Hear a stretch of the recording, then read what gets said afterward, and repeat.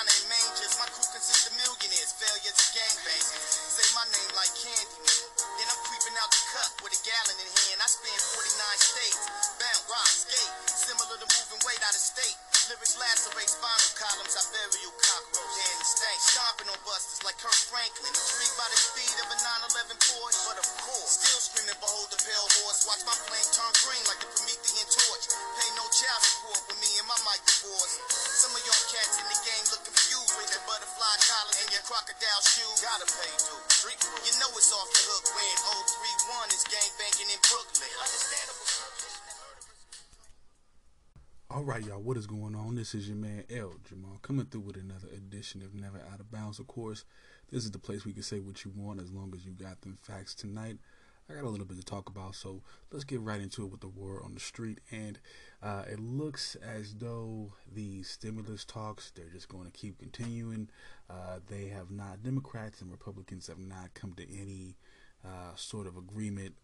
Mitch McConnell is still being a thorn. It looks like in everybody's sides at this point, because it looks like there's being some steps that are being taken, some concessions and agreements being made, but it looks like it seems like he's being the overwhelming voice for the Republicans because of his position. I believe he's the minority leader or something like that, fluxing that power, kind of, putting a crawl into all that. But like I said, the Democratic controlled House and the Republican ran Senate.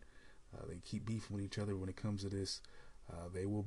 Talks will be extended until even after Christmas. Now, according to the Department of Labor, over 850,000 Americans have recently applied for unemployment benefits. So, again, jobs are scarce. Jobs are hard to come by. Many jobs are changing, what their functions are, what their hours are, putting people in a lot of different situations, of course, and people are in need of some type of assistance. Again, 850,000 Americans have applied for unemployment benefits. Again, I believe within the first couple of weeks or so, when they originally added a $600 extra weekly, you had up to 1 million people on unemployment, or at least applying for it. So again, still economic issues out here. Bernie Sanders and also Republican Senator John Hawley from Missouri are pushing for a bill that will include another $1,200. But it looks as though everywhere that I've looked at so far, they've contemplated doing $600. That seems to be a number if there is to be checks given out, that might be the number they would agree to. But there's no real, to be honest with you, there looks like there will be no extra checks this time around. So that's something we have to deal with. Republican lawmakers, part of what's holding them back from any type of agreement right now is that they want to add funds to state and local governments, but they want to pretty much remove liabilities for corporations at this point in time, and take away their liabilities just in case a worker may get sick or may want to take action during this time. But pretty much in layman's terms, they want to put in legislation that prevents that from happening. So pro-employer, even at a time like this. So that's what the Republicans are thinking about. That's why they don't really want to sign anything. They want to be able to free corporations from COVID-related lawsuits. That's it. Now, days before, a group of bipartisan Congress members also met up, and they seem to be making progress towards a $908 billion stimulus plan. This would include increases in unemployment up to about $300 per week, state and local funding, and business protection. But other plans, like I said, do include $600 personal checks, but those necessarily haven't been agreed upon. As far as I'm concerned, or from what I know, it's mostly because of the budget. According to the government, they can't afford to do it. So that's what they're telling. That's what they're telling you. That's what they're telling us, and that's what we're looking at right now. And this is a quote coming from I believe the head of the Fed. The U.S. Treasury, Mnuchin. He went on to say, by sending out checks, we're putting money into the economy for people. This will have the impact of creating demand, which will have the impact of creating jobs. We just want to get the people their jobs back, and this is him referring to why he doesn't want to. Well, why they have decided at least that they don't really necessarily want to deal with checks. They feel that um, they can do all that. They can still stimulate the economy by just pretty much again saving these corporations from lawsuits and giving the state and local governments. They don't want to give you an extra check. Again, I mean, it seems It seems like backwater. I'm not too sure how not giving somebody an extra check, whether it be $600 to the $1,200, would lead to job creation, because they can't afford to do anything. They have no money in their pocket. How are they going to get a job? They have no money. They have nothing. So again, this is a lot of back talk, double talk in my opinion, from what I can get from all this. I don't trust anything that these politicians are saying. I think they are sitting on tons of money because of these corporations, and the corporations are being very cheap right now. They're pretending that they can't do this and they don't want to do that. If you force their hand and you don't give them the protections, from lawsuits, and they can't hire nobody, it's all bullshit. If they want to hire people, they will hire people. It just sucks that only a few markets or sectors are really popping right now. That's just the dilemma that we live in with shutdowns and things being restricted. With that being said, I wanted to segue this into how some of this is affecting local businesses and more so jobs. The job market in many states will take several years to recover. Now, for example, in Colorado, the state forecasted to add just 40,000 jobs, just above 40,000 jobs next year, while job losses exceeded almost 150,000 this year. Nationwide, just about 245 jobs were added last month, compared to over 600,000 that were added in October.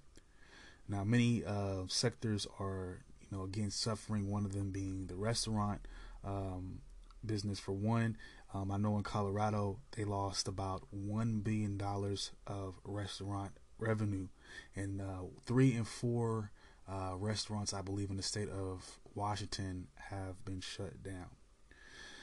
Now, also businesses taking big hits nationwide are leisure and hospitality, of course, because people are not traveling as much.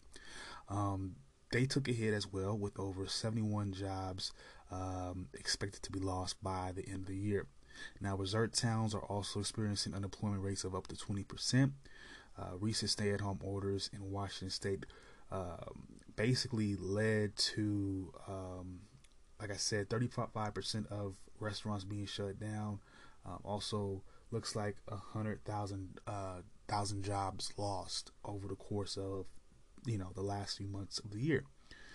Now, new city and county regulations do change the hours of operation and other procedures of a store, including the capacity, so on and so forth. Now, in places like Arizona and states like Arizona, businesses in some of the other popular cities, the more populous cities in like Phoenix and Tucson, are affected differently than, let's say, smaller cities within the same county. What I mean by that is cities like Tucson, probably Tempe as well, and Phoenix being the larger cities, they are facing a lot more of these regulations than maybe some of your smaller towns.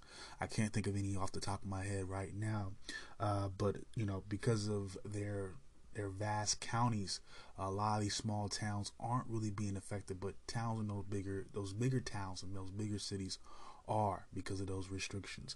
For example, what I mean by that is in those cities that I mentioned, there are all these different regulations, but like I said, in those smaller towns, those regulations are pretty much non-existent. So not even every city is being taken into consideration.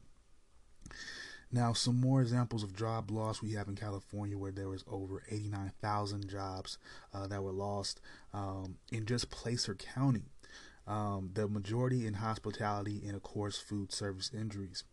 And some of the biggest of the negative effects of COVID, at least in terms of businesses, have occurred in, at least in this state in California, has occurred in Chinatown, San Francisco, where 85 to 90% of businesses saw a drop in business. And we know some of this has to do with, the COVID regulations, with people having to change their hours and all that. But a lot of it, unfortunately, has to do with some sort of blame in racism and castigation of the Asian Americans.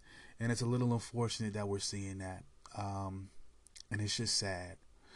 Part of it does have to do with some of the things that the president said, and just what, the media and just everything that was given to us in general. And I think a lot of us took it and we ran with it, and we became really ignorant about it. And it's negatively affected this community and many other Asian communities in these larger cities. So there's another aspect to it all. So we all got to feel it in some way. And it's just unfortunate that these things still ring true in terms of our ignorance and our biasness, and how it rings true even in modern times. But we're gonna take a quick break. We're gonna get off of this somber note. Like I said, I don't want to always spend too much time on my platform talking just about the news all the time. Well, especially this news, because it's always about Corona or what's going on with Trump and what he's fighting right now, whatever. And of course, as soon as Biden will take over, we'll have all the major news lines be about him. But I did want to get into what's going on with the stimulus and kind of more into the effects of what just not just the virus itself, but the regulations and just the impact on having to shut things down, and everything that's had on the jobs and also the economy. So I'm gonna take a quick break, y'all. Like I said, get off of this somber stuff, and when we come back, we'll get into some NFL. I got an update for you guys there. We got some news. We also got some Thursday night football to talk about as well, and then we're gonna get into some college football. And then since this was the first night of NBA, the NBA season has officially started. Well, preseason, that is. So we'll talk a little bit about the NBA as well, get into some scores, get into some news there, and kind of just talk about what to expect from this NBA season, just a little bit. All right, y'all, I'll be right back.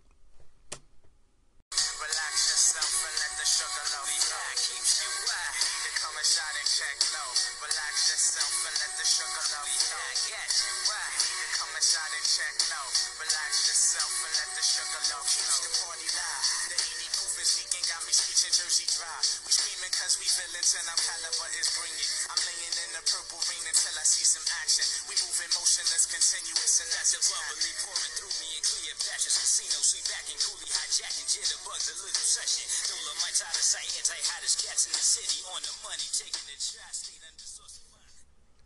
All right, y'all, let's get back into it. Of course, like I said, we have an NFL update here, and some news coming out of Arizona, and it looks as though Larry Fitzgerald is on the mend.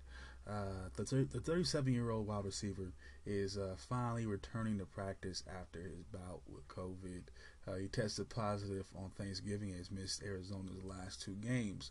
Fritz says that he still has no taste or smell. Again, guys, y'all can sit there and say what you want about what's real and what's not, and argue this and that, but again, the symptoms all kind of tend to be the same. Everybody seems to check out on that. Andy Dalton said the same thing about not having any taste or smell. I've recently not come in contact with somebody, but have recently been in contact, meaning talking and emailing, so on and so forth. People who have had this, and they corroborate the same type of thing: no taste, no smell, and they're pretty much done. Even past the the terrible, like the really bad symptoms. They're past all that, but still have no taste or smell. So again, we can sit there and talk about what's real, what's not, what we want to believe, but people's people's stories and testimonies. Hey, I'm not gonna get into all that. I'm gonna go with what they're telling me. Like I said, he's never missed more than 3 games in his entire career. But he's also lost 9 pounds through the process of all this as well. So again, I've heard about this as well, weight loss and all this. So guys, these symptoms are real. This virus is real. Is it killing everybody? No. But it is real, and it is something that can be prevented. And again, it just all depends about people's health in general, the immune system. Obviously, these are top athletes. I figured if they were to get this, it will be hard for them to really perish, because again, they're finely tuned athletes. I'm pretty sure a lot. I mean, immune system is a little bit different. You can kind of get a good immune system without having to be rich and an athlete. But again, I figured, they're gonna be on top of that more than the average person. So I can see a lot of some of them getting it, or maybe even a lot of them would have gotten it or whatever. But they're on top of their health. They're on top of everything. They have their teams around them to do that. Their organizations, so they're gonna get help. So for the average Joes like you and I, like I said, I'm gonna keep stressing it. Keep your immune system up. Exercise. Take care of your body. Again, wear masks, socially distance when you can. Most importantly, wash your hands. If you're around multiple people in a indoor setting, I'd wear a mask. If you're outside with some space between people, I wouldn't worry too much about a mask. Yeah, all the good stuff, and But let's move on. We got some Marshawn Lynch news. Apparently, he has expressed some interest in returning to the league for a third time. This is a direct quote straight from him. He goes, "If the situation is right, then it could happen. I've been asked the question by a couple of teams here recently. Like, are you ready? I'm ready if you're all Super Bowl ready. That's what it would take for me to come and play again. It would have to be a guaranteed Super Bowl for me." So pretty much, playoff bound teams. You got the Chiefs, Saints, Packers, Steelers, Rams. You also got all those teams are kind of included in that mix of teams that's in that playoff realm, possible Super Bowl. Pittsburgh is probably the team with the most need for running back at the time. So we'll see how that goes. As far as what do I feel about it? Hey, if he feels like he's ready to go, then go right ahead. He's probably just at this point, he's going to be a mercenary. He's going to be in that running back mix, of course. But I think this is just for this one last run, of course, and he's going to probably he's definitely going to go off into the sunset, win or lose. But I think this is kind of smart on him. He's obviously still has a taste for the game. He probably isn't. He knows he probably isn't where he would want to be to give it a full go for a full season. But he's smart. He says, "Hey, look, I still got a little taste for it. Let me, come in now. You kind of got a couple games left. Let me see what I can do. Let me see if I can help you get you over the hump for a Super Bowl." I think that's smart. I think that does a lot for his Hall of Fame candidacy when that does come up. That's just my opinion. Now, Lynch first retired in 2016, but will return a season after being traded to the Raiders.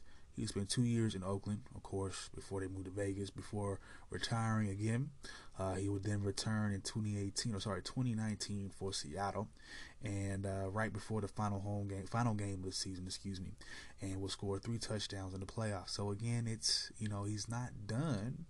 Well, he wasn't done last time we saw him play. Again, time, it passes us by, but I would imagine he's still relatively in shape and in good shape to play. The question is, does he have the gas? Does he have the stamina? I think he probably has all that too. We already know he has the strength. So let's see if he has a little bit more. Let's see who wants to take a step and reach out to him. All right, y'all, let's move on to some Thursday night football. We have the Rams getting it done against the Patriots, 24-3. Patriots continue to struggle. They're going through some things. They're going through some growing pains. 6-7 is their current record. The Rams move on to 9-4, trying to clinch a playoff spot, a division. So we'll see what happens with them as well. But for the Patriots, Cam Newton will go 9-16 for 119 yards and a touchdown. Damian Harris would lead the way on the ground with 50 rushing yards. N'Keal Harry would have 49 receiving yards. And in terms of defense, safety Adrian Phillips will be the team's leading tackler with 10 total tackles. For the Rams, Jared Goff will go 16-35, 16 to 25, for 137 yards. He would throw a touchdown, but he would throw a pick. He would have a touchdown on the ground, though. Cam Akers would be the team's leading rusher with 171 yards on the ground. Cooper Kupp would have a receiving touchdown. And in terms of defense, linebacker Kenny Young was in the mix with 8 total tackles and a sack. He also had an INT, and Michael Brockers would have 5 total tackles and 2 sacks.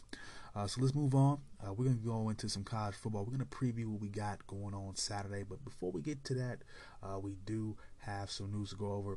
And my first big story is referring to Ohio State in the Big Ten. It looks as though, like I said, a couple of days ago, I reported that their last game, I believe it was supposed to be with Michigan, was canceled due to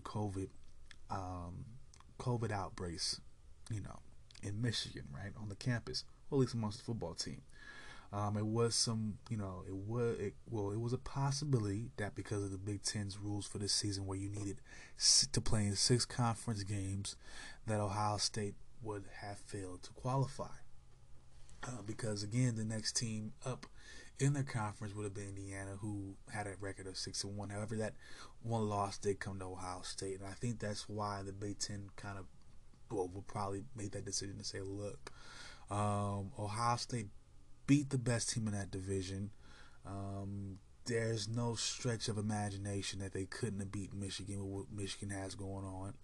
So I think the committee said, look, well, Ohio State has the best chance to go to the playoff, and they wanted to go with that. And I understand it, because it wouldn't be fair for Ohio State to not have that extra game. Because, again, a lot of teams have been, canceling these games or postponing these games, not really giving the other team a chance to get it back or rescheduling that. So, again, it's affected teams. And, again, it's going to affect another team I'm talking about in just a second when I get through the Big Ten.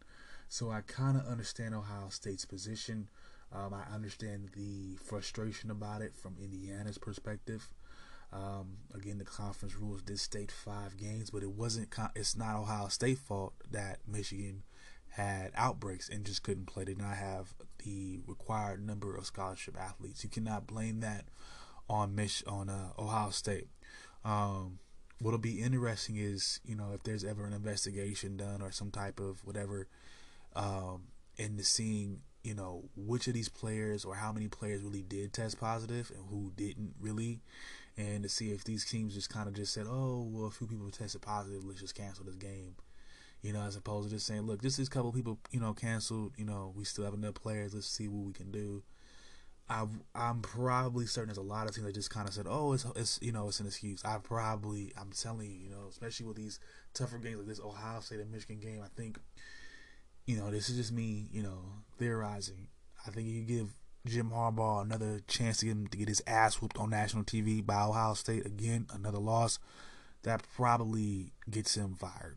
So, I hate to say it, but I think a lot of teams, if you were to go back and get some type of audit done, you'll figure out a lot of these teams probably used this situation. They had a lot of different games, but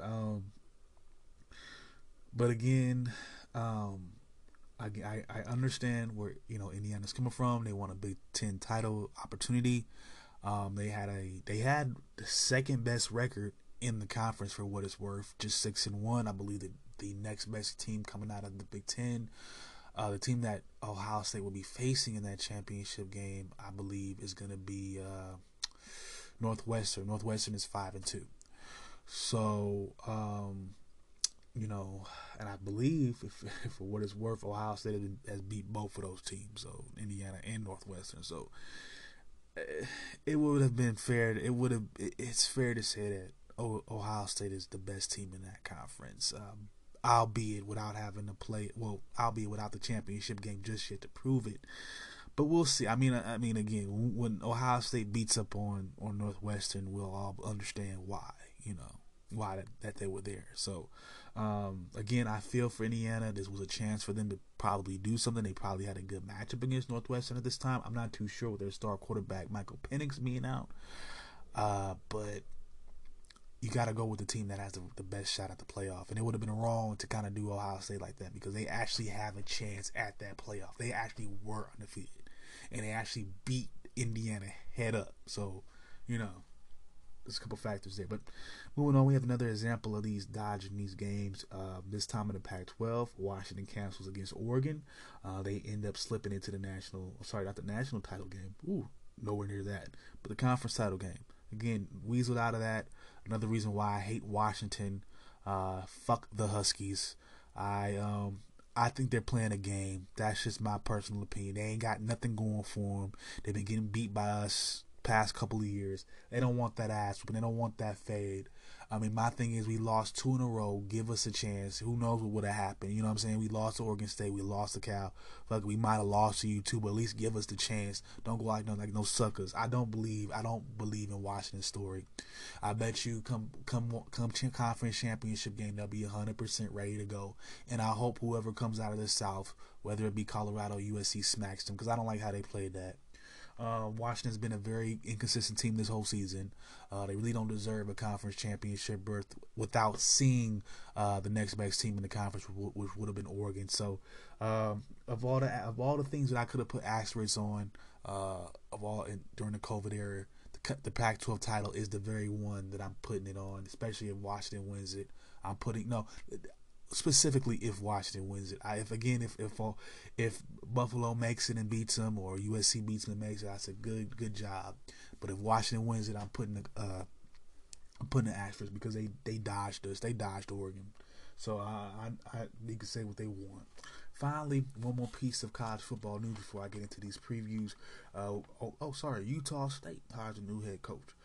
The Utah State Aggies tap in former Arkansas State head coach Blake Anderson for their new job, for their open position. The job at Arkansas State was his first head coaching job, pretty much after working for many years as an offensive coordinator. At Arkansas State, he was able to lead the Red Wolves to a 51-37 record. I believe he was there for about 6 seasons, I think. Yeah, 6 seasons. He would also have 2 conference championships in that time and also 6 ball appearances. He would also serve as an offensive coordinator during the first part of his career at 4 different schools, including North Carolina. And at Arkansas State, he would turn them into a passing school that a team that predicated their offense pretty much on the pass. They were 5th in passing, 2017. They were 10th just last season. And a lot of his praise and a lot of his notoriety comes from pretty much how he handled the situation with his wife, who was dealing with cancer. And taking her life, and the college football community kind of rallied behind him and how he supported her, and was still able to support his team and coach his team and navigate them to another successful season. So again, he's a good head coach from what I've seen. Again, he's taking a step up somewhat. Again, going to the Mountain West, which is a not a Power 5 conference like the main guys, like the Pac-12 teams, SEC teams, but he's a group of 6, which is like the step right above, like right below, like teams like Cincinnati, BYU. So he'll be competing against those level of guys a lot. But again, really good head coach. Offensively, we've seen what he can do in terms of his passing offense.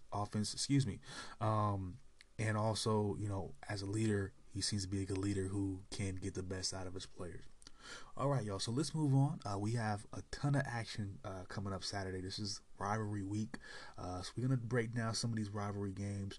We're going to talk a little bit about, what they are, who's leading the series, stuff like that. And then, of course, break the game down. So let's start off with number 14 Northwestern going at their in-state rival Illinois. Number 14 Northwestern comes into this one 5-0. Illinois is 2-4. This is their 114th meeting. It's called all the way back to, I want to say, like the late 1800s, something like that, early 1900s, something like that.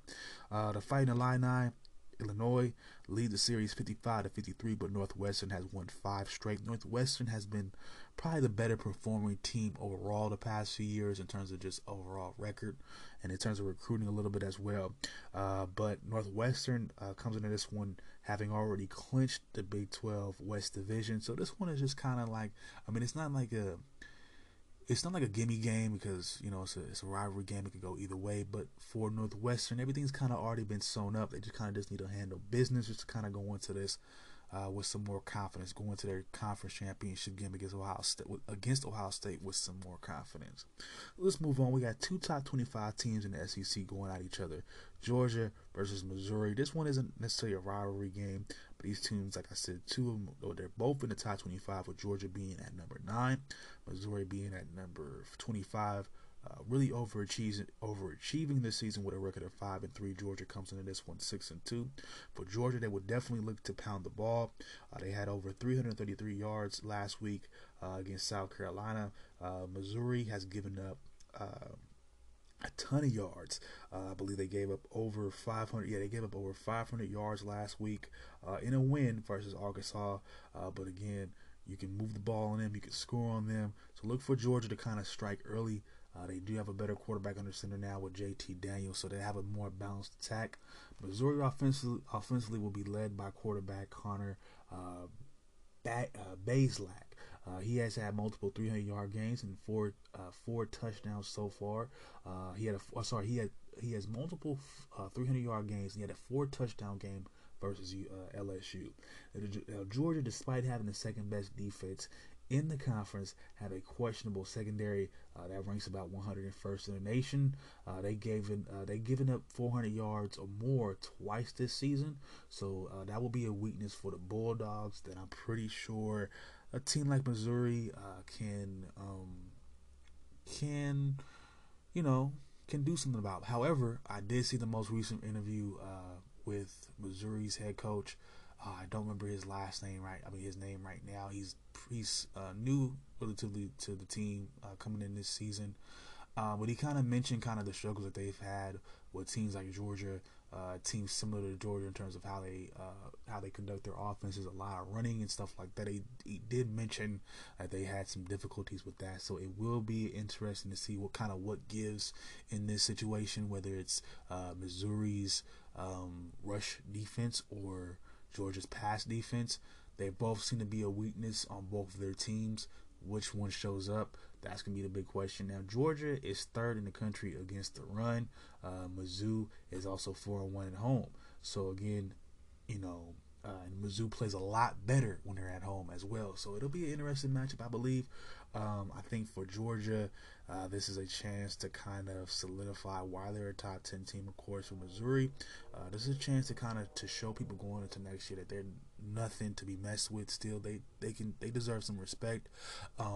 Like I said, I saw this recent interview with their head coach. Oh man, I wish I knew his name off the top of my head, but he's talking about some good things that they got going on campus right now. They're getting all the boosters together. They're putting some money into the program. They're going to be getting some new athletic facilities. So a win here would definitely put this program in the right direction in terms of recruiting as well. So they need a win like this. It's probably going to be a televised game, if anything, on the SEC network, but or if anything, one of those Saturday afternoon matinee games on CBS. So this is going to be an important game for a Missouri team that's pretty much struggled since they've come to this conference in 2012.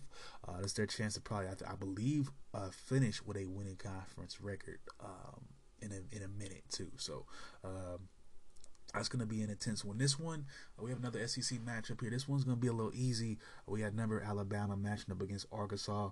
One key matchup that I'm going to see, though, that I did see, is Mac Jones going up against Arkansas safeties Jalen Catalon and also Joe Faucha. For Jones, he has a 79% completion percentage. He's known for over 1,400 yards and 8 touchdowns and no interceptions when he plays on the road. So you got to look into that. But for the safeties, Catalan, he's a Jim Thorpe Award semifinalist, and the Jim Thorpe Award goes to the best defensive back / safety in the nation. So he's a semifinalist for that, and he's actually third in the conference in total tackles, and he also leads the team in pass deflections with 7 and also interceptions with 3. And this is just his first full season. So again, you have another developing member of the backfield for Arkansas. Also, like I said, with Faucha, he started 12 games so far. Actually, he started 12 games last year with Arkansas. So again, another veteran in their secondary. He's also fourth on the team in tackles with 57. Excuse me. He also had a 2 interception game against Mississippi State. So they're going to be out there. They're going to be roaming. Let's see if they can make any plays against Mac Jones, who pretty much had his first ever college game against Alabama last year, filling in for Tua. Alabama is third in the nation in scoring. They get about 49 points a game.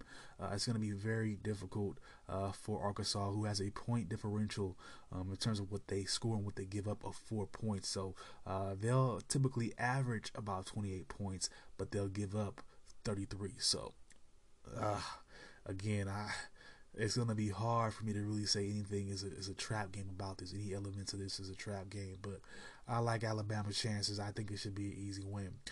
Moving on, we got a Pac-12 showdown between Colorado, who is number 21 in the nation, against Utah, who is 1-2. Colorado is undefeated at 4-0. This is known as the Rumble of the Rockies. The teams first met in 1903. Colorado leads the series 32-31, but Utah has won the last meeting 45-15, and they've actually won a lot more of the more recent meetings as well. There's some Pac-12 implications. Like I said, I explained to this before. Both Colorado and USC have the best record in that division. They very well could finish undefeated, and this could lead to some drama because it looks as though SC has already been tapped to be the team to make it to the conference final. I do not think the Buffaloes have played USC. Yeah, they have not played each other. So that poses an issue. But again, if Colorado is able to win this game and USC loses, then Colorado will go on to the conference championship game to play Washington. So you do have that going for them.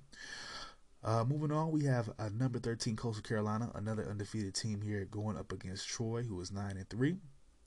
For Coastal Carolina, they come into this game 15th in the nation in passing yards. They rushing. They average about 227 yards per game. Of course, we've talked about C.J. Maribel. He's had back-to-back 200-yard rushing performances, so look out for him. Troy will be looking to their running game as well. Running back Kamari Vidal has led the team to a 5-0 record whenever he has 9 carries or more at the backfield. And he also averages over 8 yards in those wins.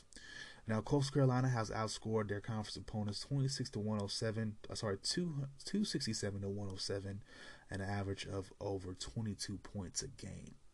Now, number 13 Coastal Carolina is the highest ranked opponent to ever come to Troy, and on defense, the Trojans will be relying on help from Carlton Marshall.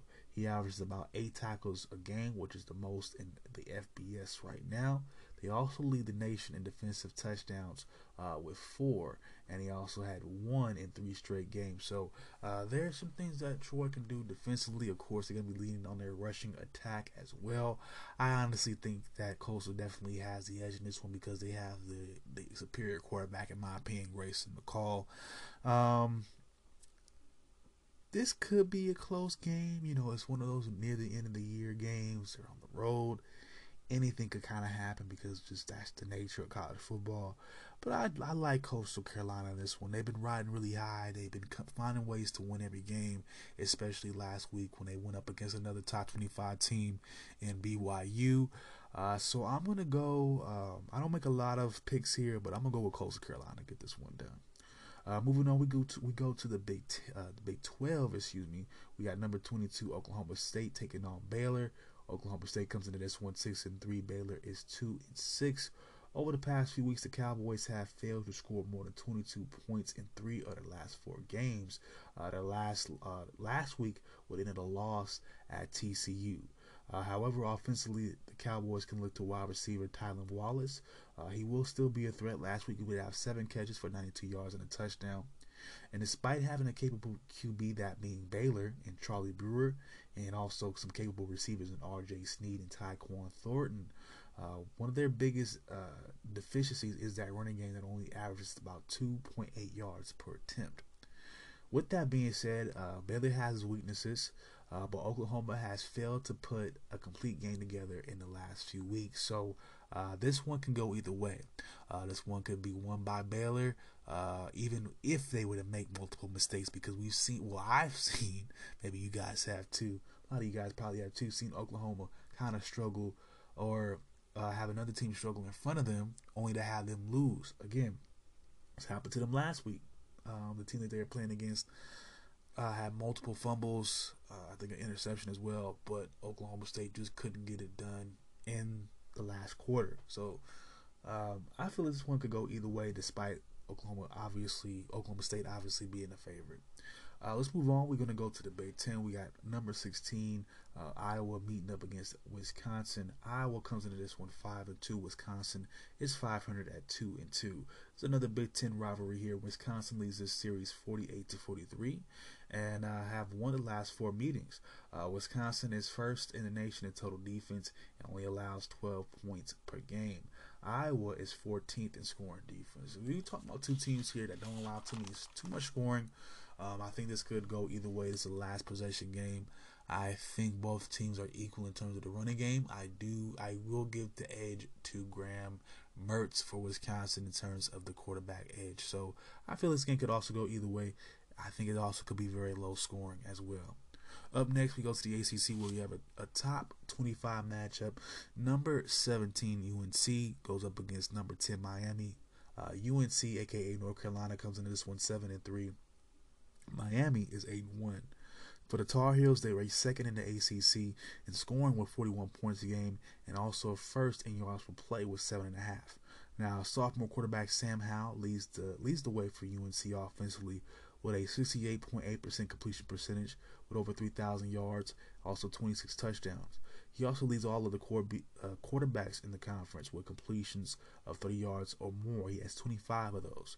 North Carolina has a balanced offense as well that racks up over 200 yards per game and have 2 running backs that have over 900 yards. Now on defense, Miami will look to Jalen Phillips, who leads the conference in sacks. He has 7.5. They're also 5th in the conference against the run. So again, something that's got to give. North Carolina comes in here averaging 200 yards a game. Obviously, Miami is a team that's supposed to be able to stop the run. They're third, also third in the ACC in terms of scoring with 34 points. This could be a high scoring game. I think both quarterbacks for both teams are solid. They're able to lead their teams. D'Eriq King, I give a little bit of a nod to him because he could do some stuff with his legs, so he has a ability to score there. Gives Miami a little bit of an extra fold there. But again, North Carolina has 2 potent backs, and they have a quarterback with a really good arm. So you have to kind of give each, I guess it's almost perspective or kind of, what's the word here? I guess preference. Do you like a balanced approach? Do you like a more aired out style from Miami, who's going to probably hit you up with the front 7 as well, meaning the defensive line? So it's up on you. Moving on, we go to the SEC. We go back to the SEC. We got number 6 Florida taking on LSU. Florida is 8-1. LSU is 3-5. This one is an easy game in my opinion. I don't see where LSU can win this one. Their secondary allows 300 yards per game, which is the worst in the SEC. We already know about Florida, what they do in terms of their passing offense. Kyle Trask, Heisman candidate, multiple receivers that they can throw the ball to. Florida is rolling offensively. They score 42 points a game. There's nothing LSU can stop that. The question is, does this game or does this season, the wrap up of this season, put Ed Orgeron, their head coach, on the hot seat? Moving on to the Pac-12, we have another matchup here in the Pac-12 South. Number 15 USC takes on UCLA. UCLA is undefeated, 4-0. UCLA comes into this one 3-2. Now USC leads the series 50-32, but both teams have traded wins in the past 2 seasons. UCLA is 38th in total offense, 16th in the rush. USC comes in this one 43rd in offense, but they are 36th in total defense. So they kind of flip with each other. Where UCLA can run a little bit better, USC ranks 16th in passing, so they pass the ball a little bit better. Both teams can be scored upon. Both teams you can move the ball on. It's going to come down to who can make a couple stops throughout the game, possibly who can generate some turnovers. That's going to be the winner of this game. It's going to be a little bit evenly matched this year. This is reflective of two teams that's traded wins and losses in a rivalry game. So for USC, they do have again Pac-12 implications. If they are able to pull out of this one, they are pretty much a shoo-in, or they are in to face Washington in the Pac-12 title game. But if they do go down to their rivals, that opens the door for Colorado. Finally, we have a Mountain West showdown between number 18 BYU and San Diego State. This was a little bit of a minor rivalry too, with BYU leading the series 28-8. BYU comes into this game 9-1. San Diego is 4-3. San Diego State is 4-3. San Diego State is second in the country in total rush yards with 1,426. Senior back Gray Bell leads the team with 569 of those yards. He also has 6 touchdowns and averages 5.9 yards per carry. So over he pretty much gets you halfway there to a first down or just one carry. That's pretty much what he does. The rushing game is also helped out by Chance Bell and also Jordan Byrd. Both backs have over 200 yards on the year, and Byrd is also an asset on the special teams with over 360 return yards and a touchdown. A weakness for San Diego State is the passing attack with quarterback Jordan Brookshire. He only passed for 130 yards last week and a touchdown, which is completed 58% of his passes.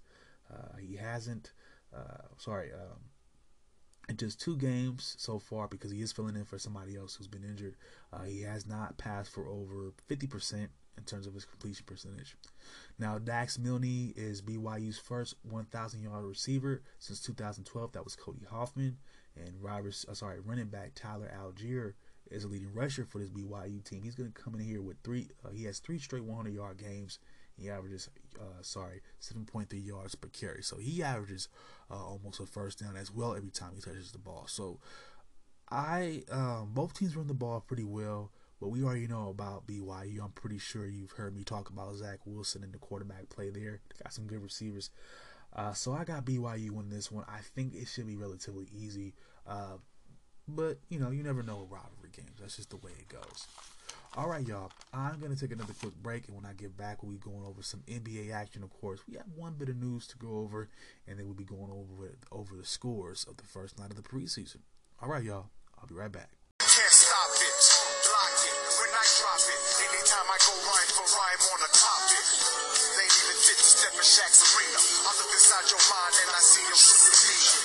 In your eyes, why are you surprised? No matter how you try, not fly as Eloquaz. The new edition. Is this the end of your last night? In the daytime, you couldn't see me with a flashlight. I crash flights on sights of my enemy. I'm coming through and then I bomb your whole vicinity. Why the acting fake and chat? You're not a friend to me. I beat your card, you're not as hard as you pretend to be. Who wanna spark it with the chocolate? Macadamia, head clean to the cranium. You know the name. Shaq aim to maintain money on the brain. Can't stop the rain.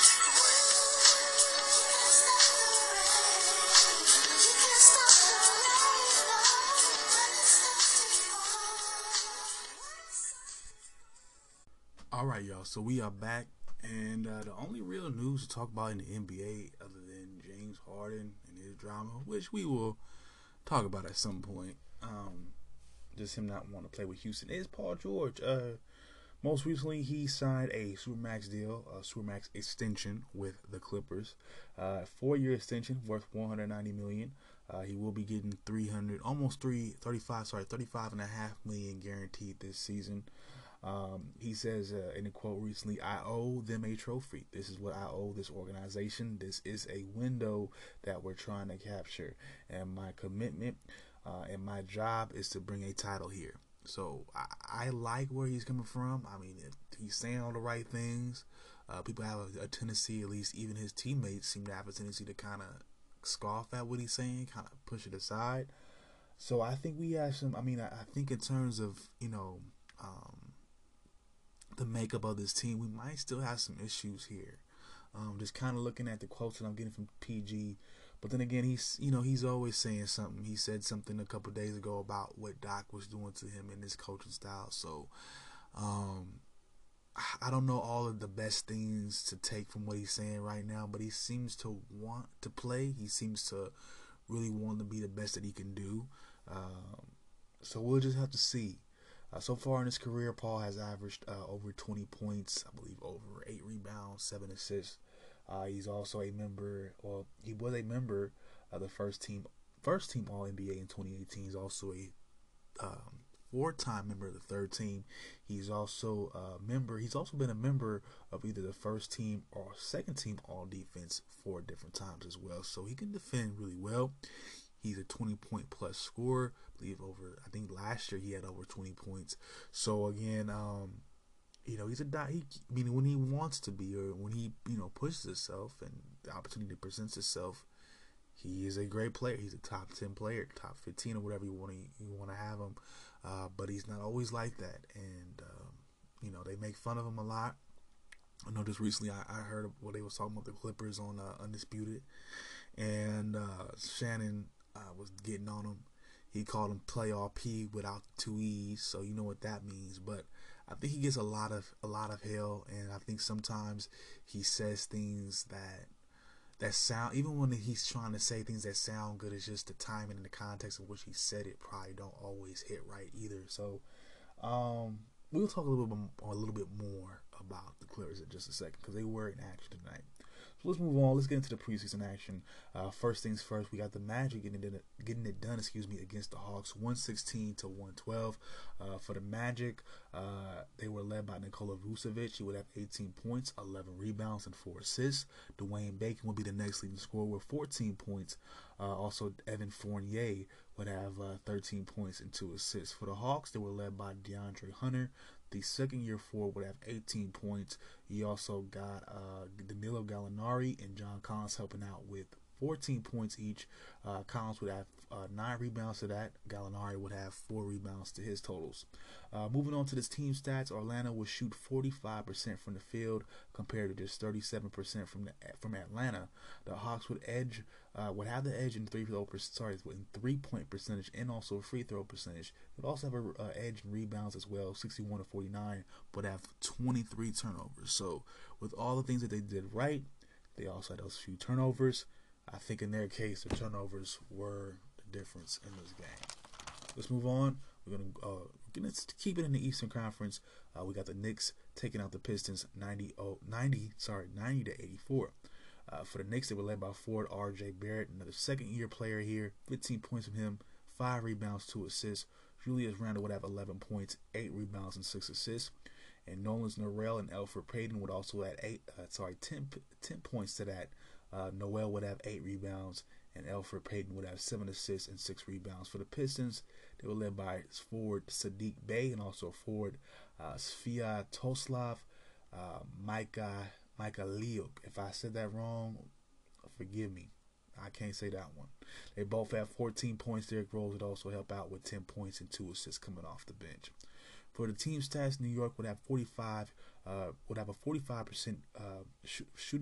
shooting from the field compared to just 32% from the Knicks. Both teams shot terribly from 3 and from free throw percentage.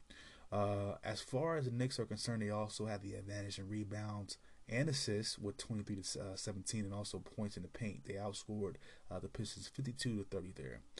Moving on, we got a blowout win with the Rockets, 125-104. So even without James, they might be okay. I mean, again, it was against the Bulls. So let's talk about the Rockets real quick. They were led by, in terms of scoring, by center Bruno Caboclo. He would have 17 points and 7 rebounds coming off the bench. Eric Gordon would have 16 points and 3 assists. Gerald Green would have 16 points and 5 rebounds coming off the bench as well.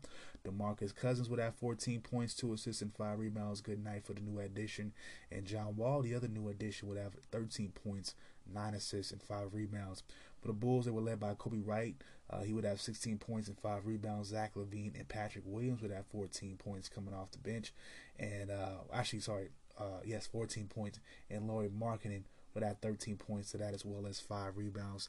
As far as the team stats are concerned, both teams shot slightly above 40% from the field, but Houston had the edge in threes, 47-32%. So again, Houston is going back to what they know. Hopefully this year, with who they have, it'll work for them, meaning the 3-point shot. we'll see. Defensively, the Rockets will force 8 blocks, 11 steals, and force the Bulls into 20 turnovers. So again, a bad night for the Bulls. They can't keep their hands on the ball, and they didn't shoot all that particularly well either. So there you go.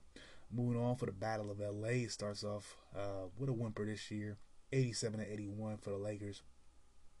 Paul George led the way in this one, 10 points, 2 rebounds. Mfondo Kabengala and also Luke Kennard, they will both have 7 points each, so you could tell it was a struggle for the Clippers. I don't know what the deal was. Kawhi would just have 3 points, 7 rebounds, and 3 assists. Boy. As far as the Lakers are concerned, Talen Horton Tucker, 19 points, 9 rebounds, and 4 assists. Kyle Kuzma would have 18 points, 5 assists, and 2 rebounds, and Montrezl Harrell would have 13 points and 12 rebounds. So he had a double-double. Lakers seem to be working pretty well. I don't know. I don't know about the Clippers right now. They look like they just might fall flat on their face this year. I don't know. Both teams shot 35% from the field, but the Clippers would go 11 from 17 from the free throw line, so not very well, not particularly good for them. The Clippers had the edge in blocks and rebounds, 55-45, but had 25 turnovers, and the Lakers also forced 12 steals and outscored the Clippers in the paint as well. Let's move on. The final game of the night, the Kings got blown out by the Blazers. For the Kings, Buddy Hield will lead all scorers with 23 points. Harrison Barnes would have 16 points, 4 rebounds, and 3 assists. That's all you got from the Kings. And moving on to the Blazers, C.J. McCollum, Gary Trent Jr., and Harry Giles would have 18 points each. C.J. McCollum would have 5 assists to his totals. Gary Trent would have 4 rebounds and 2 assists. And Giles would have 14 rebounds. Carmelo would actually will be the leading scorer for Portland. He would have 24 points. He would also have 4 rebounds and 2 assists. And Derrick Jones Jr., as well as Dame, would have 15 points as well. So as far as the NBA season is concerned, if I'm not mistaken, it will be breaking down into 2 halves. The first half and the second half. I think the first half will begin December the 30th. And then it'll be played all the way, I believe, until March. In the second half, you have going into, I believe, until May, June. The goal is to get done before or around the same time as the Olympics, I believe, that are going to be taking place this summer. They were postponed. They should be, taking place this summer. NBA should be wrapped up before then. They liked the concept of a play-in tournament, so they decided to expand it this year. They wanted it to include pretty much the 7th, 8th, 9th, and 10th seeds. There will be a series between them. Pretty much the 7th and 10th seed will go at each other. The 8th and the 9th will go at each other. It's like a double elimination thing. So the winner of the 7 and 10 game pretty much faces the winner of the 8-9 game. And the losers face off with each other one more time, and that's how you get your last couple of spots. That's pretty much what the NBA wants to do. As far as scheduling goes and where the games will be at, of course, there is no bubble right now. They will be at their team's stadium or arenas. But as far as I'm concerned, as I know, in terms of seating and capacities, there have been some teams to kind of allow a few people in, so on and so forth. There's a lot of teams that don't really have any decisions right now. The biggest change, though, will be with the Toronto Raptors. To Canada, they have some really strict travel conditions or, travel regulations and all that. So because of all that, they will be playing in Florida for this year. I believe in Tampa, and that being, the Raptors. So that'll be probably the most biggest change for anybody this year. Like I said, fans, it's going to be all, I guess it's just depending on, what happens when everything gets lifted in terms of these restrictions. So we just have to wait and see. All right, y'all, I'm going to call it a wrap for tonight. As far as what I got going on in the future, the near future, I am working on my third installment of Sports Stories. I'm working on my favorite episode of Monday Night Raw. Like I said, you got The Undertaker, The Rock. I'll be talking about all those guys. So look out for that. If I do not have that out by the end of the weekend, meaning like Sunday night, look out for it. In the beginning of the week, more than likely Monday night. So look out for that. As far as what I have going on with the podcast, I will try to be back either tomorrow night or Sunday night just to kind of go over some college football, some NFL action. If I come back tomorrow night, it'll be a preview of what goes down Sunday. If I'm coming back Sunday night, then it'll just be a recap of what happened in the NFL. Also, we have some NBA action to go over. And also, of course, college basketball is back on the scene, so we have a lot to get through. I have a lot of stuff to go over, a lot of notes to take, but it's what my goal is to do. This is what I like to do. This is how I spend my time. All right. In the meantime, I'm trying to teach myself accounting and about the stock market. So yeah, I got a lot on my plate, y'all. So I'm going to take my time, but I'm going to be putting out the best quality stuff that I can. If you can do me a favor, it'd be great if you were to subscribe to this or share this. Also, I have a YouTube channel with the same name as well, Never Out of Bounds. Of course, you can follow and share that and subscribe to that. That'll help tremendously. Make sure you look at the videos and all that. Again, this is how the algorithms work and all that. I'm just trying to make it work, y'all. So if you enjoy the content that I give you, please let me know, or just keep on watching like y'all been doing. Any suggestions that you might have, DM me, leave comments or whatever. I do have a Facebook page. We can leave suggestions. Write it on my wall or something. I don't know. Anything you want sports, sports wise, news wise. If there's a movie or a game you like to be reviewed, like to have reviewed, or any type of music, albums, whatever, artists, you can all do that here. So anything that comes to your mind, let me know, and when things come to my mind, I'm gonna let y'all know. That's how it go. All right, y'all, if anybody hasn't told you yet, I love you. Peace out, one love, and I'll holler at you guys later.